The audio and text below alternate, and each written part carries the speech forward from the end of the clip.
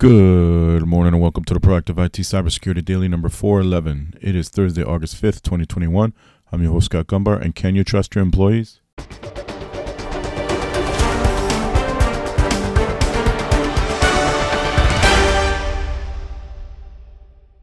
This podcast is brought to you by Nuage Tech, a client-focused and security-minded IT consultant based in Central Connecticut. You can visit us at nuagetech.com. That's NWAJ It's Thursday, August 5th, 2021. Summer is winding down.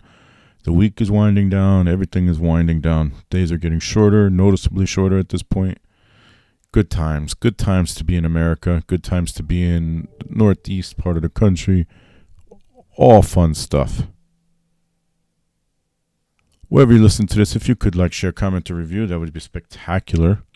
And if you're in a HIPAA-compliant business, you can go to Facebook and or LinkedIn, type Get HIPAA Compliance into the search and join the group. All right, let's jump into it. First up, there's an update for Google Chrome. So if you use Google Chrome at all, which the majority of us do, you should be on 92.0.4515.131 across all operating systems. You can go all desktop operating systems, I should say, so not necessarily mobiles. If you go to the three dots on the top right, and then Help and About Google Chrome, you'll see what version you have, and then it will also begin the update automatically. I am calling about your car warranty. We've all joked about this. There's memes all over the place about this. But is there a very serious consequence to this phone call? This is on Threat Post.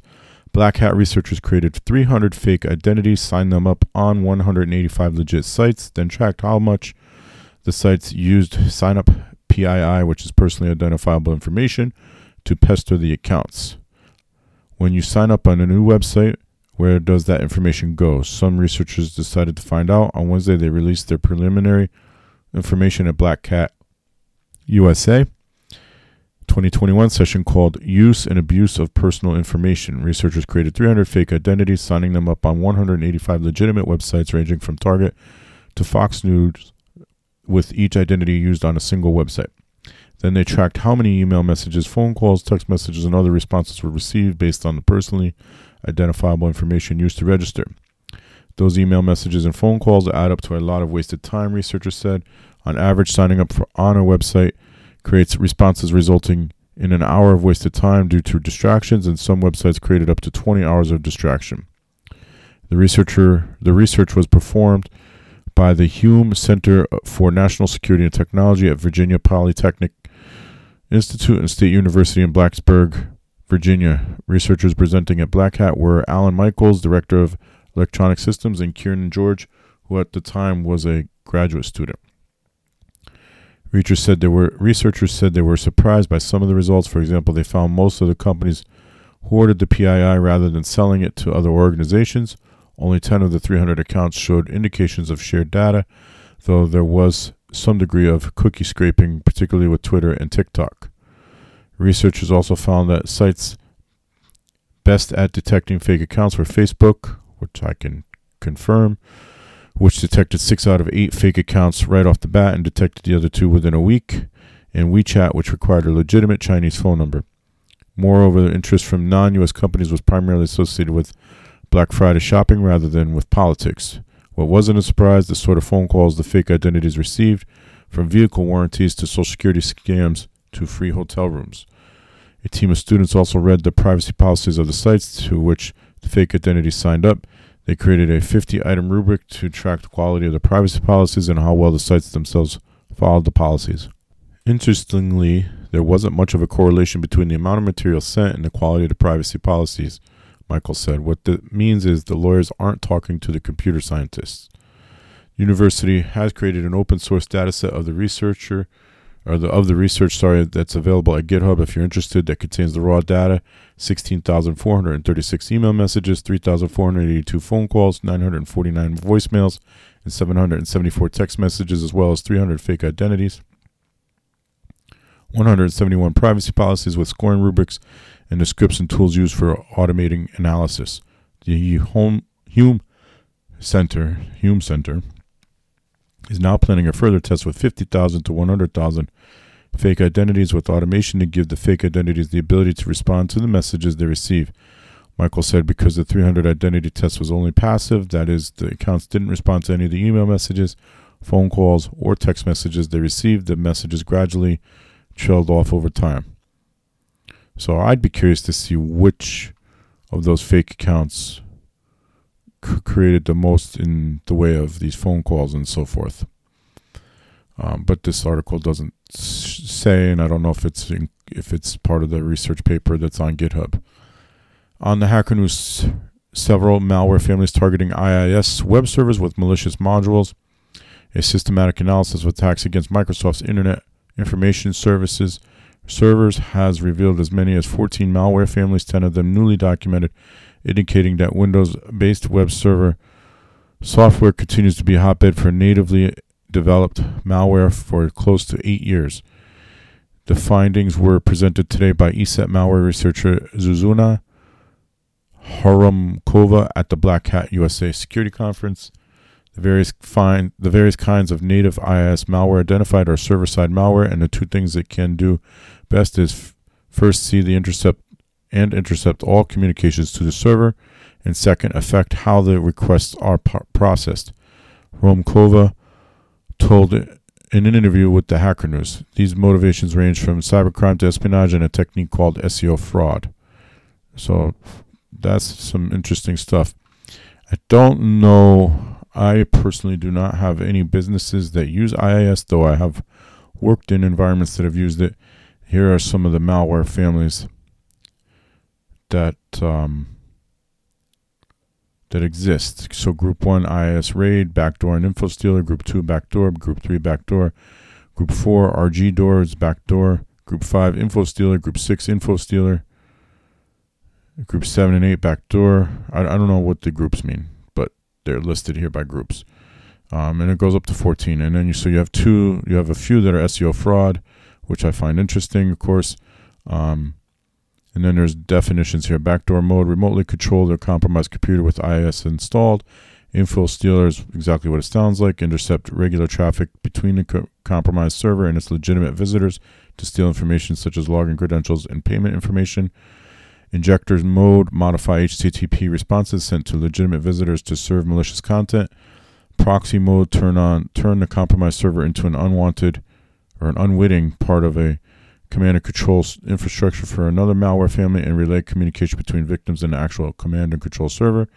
In SEO fraud mode, modify the content served to search engine crawlers in order to artificially boost ranking for selected websites, which a lot of SEO people would tell you is how you do it, whatever that's worth. On Bleeping Computer, Energy Group ERG reports minor disruptions after ransomware attack. Italian Energy Group ERG reports only a few minor disruptions affecting its information and communication technology infrastructure following a ransomware attack on its systems. While the Italian Renewable Energy Group only referred to the incident as a hacker attack, La Repubblica reported that the attack was coordinated by the Lockbit 2.0 ransomware group. Lockbit ransomware gang started operating in September 2019 and announced the launch of Lockbit 2.0 ransomware as a service in June of this year. There was no downtime after the attack. So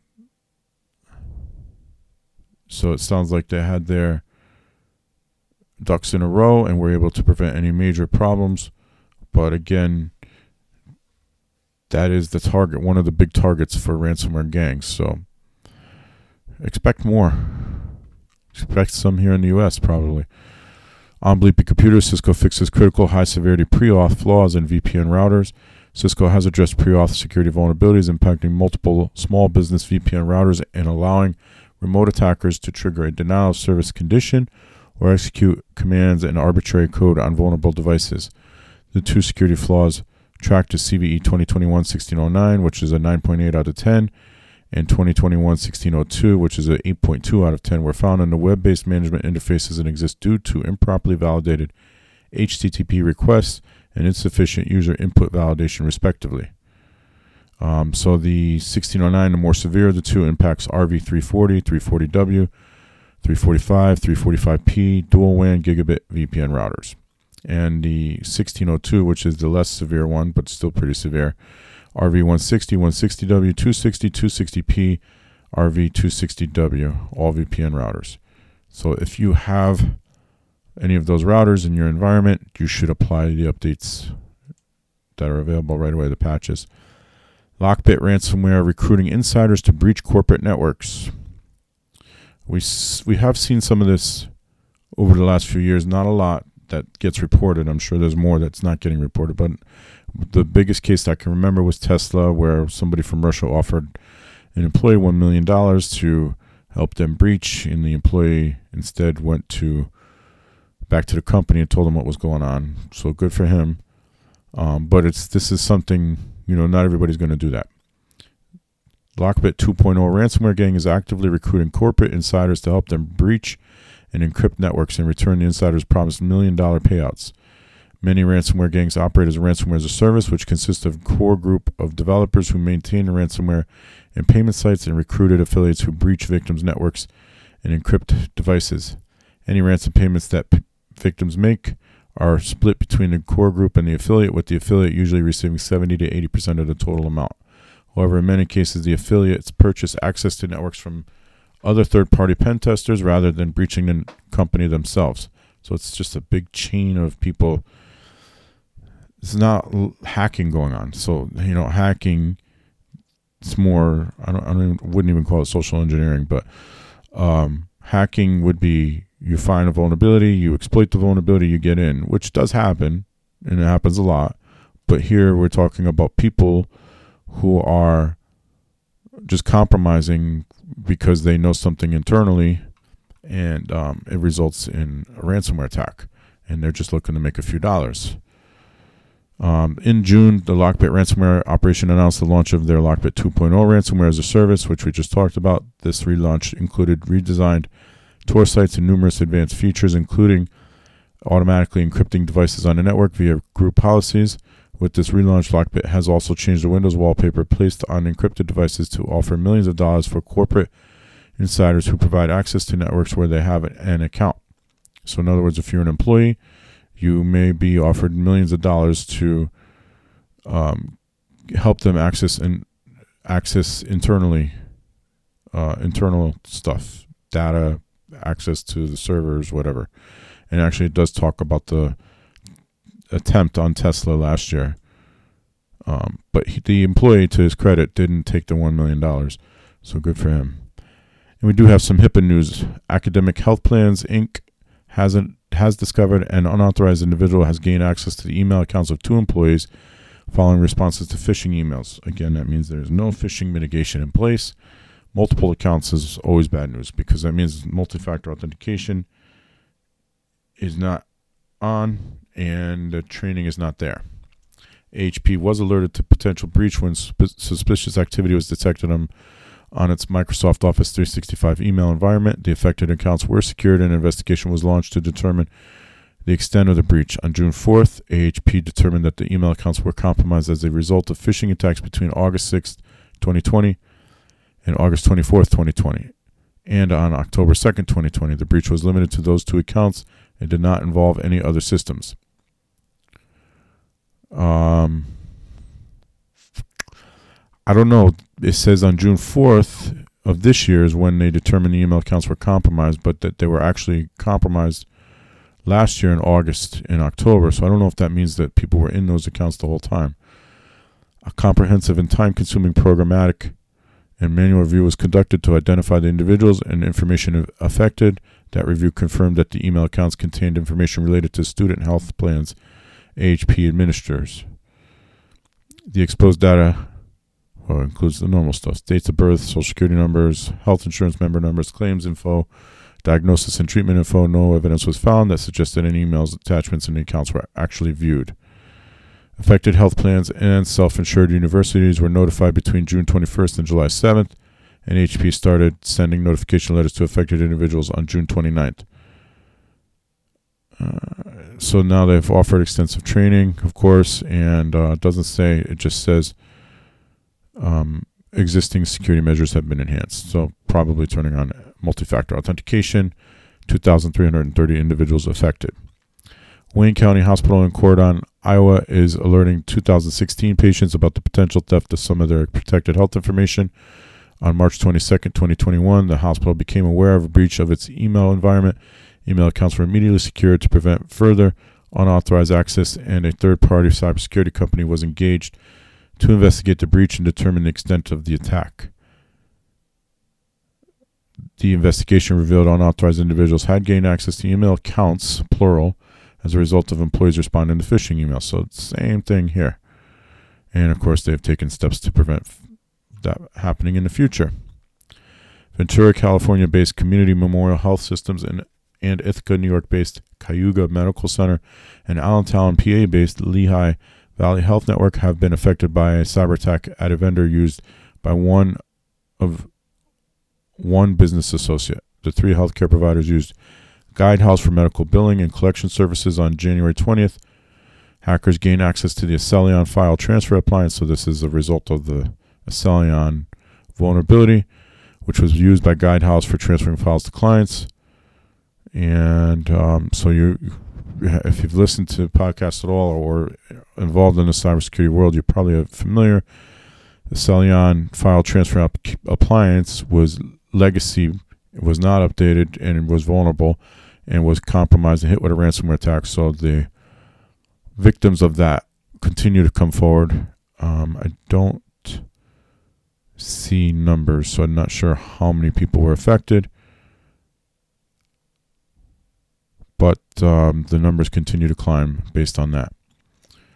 And that is going to do it for this edition of the Productive IT Cybersecurity Daily. So until tomorrow, stay healthy, stay safe, and stay secure.